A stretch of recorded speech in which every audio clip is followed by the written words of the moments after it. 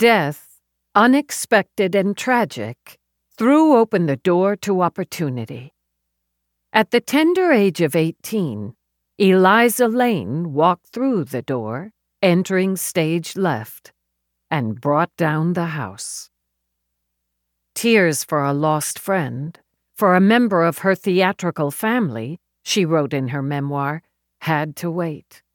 The show must and did go on, and she dedicated her opening night performance in Upstage and all that followed to Leah Rose.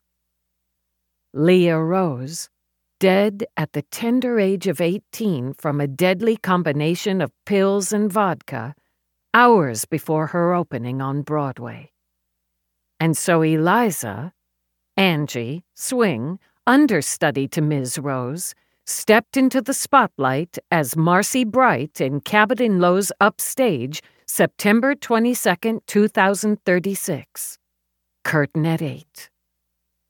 She'd held that spotlight for 25 years through talent, discipline, hard work, a dedication to her craft, and a keen instinct for the right part at the right time.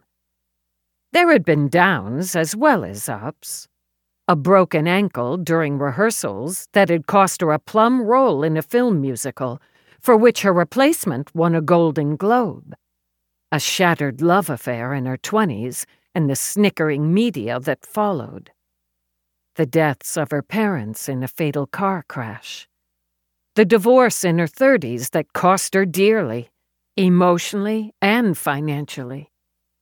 But Eliza believed in staring the downs in the face and working for the ups. Her pride in and her love of her art demanded she give no less than her best each time, every time she stepped on stage or in front of a camera. The fact she demanded the same of anyone who worked with her gave her the reputation as a bitch in some circles. She accepted that, even prized it. She had acquaintances by the score, but only a few she considered true friends. Her rivals were many, and she assumed a few of that number rose to the level of enemy. That was show business, after all. And still, she'd never have believed anyone who knew her, or thought they did, wanted to kill her. 25 years after her star-making performance, she opened her grand and glorious New York home to the cast and crew, the friends and frenemies, to select media and critics. She and her husband of 9 years threw the party in the window between the revival of Upstage coming out of workshop and going into rehearsals.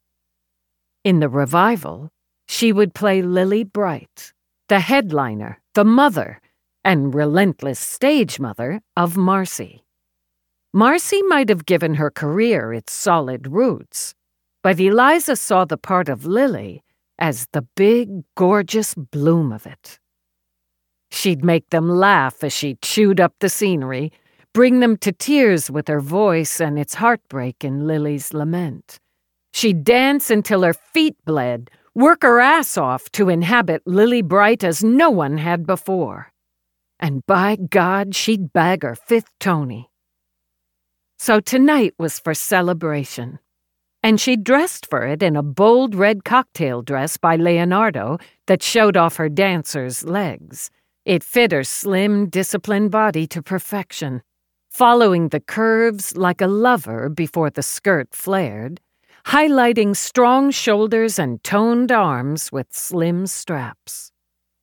With it, she wore the 10-carat square-cut Burmese sapphire on a chain that sparkled with diamonds, a 40th birthday gift from her husband that had made the start of a new decade go down a little easier.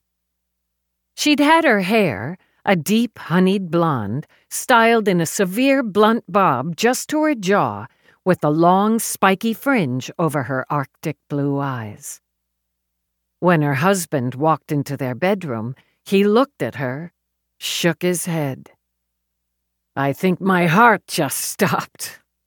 Eliza, how do you manage to get more beautiful every day?" She turned to check her back and butt in the mirror, then sent him a flirtatious look over her shoulder.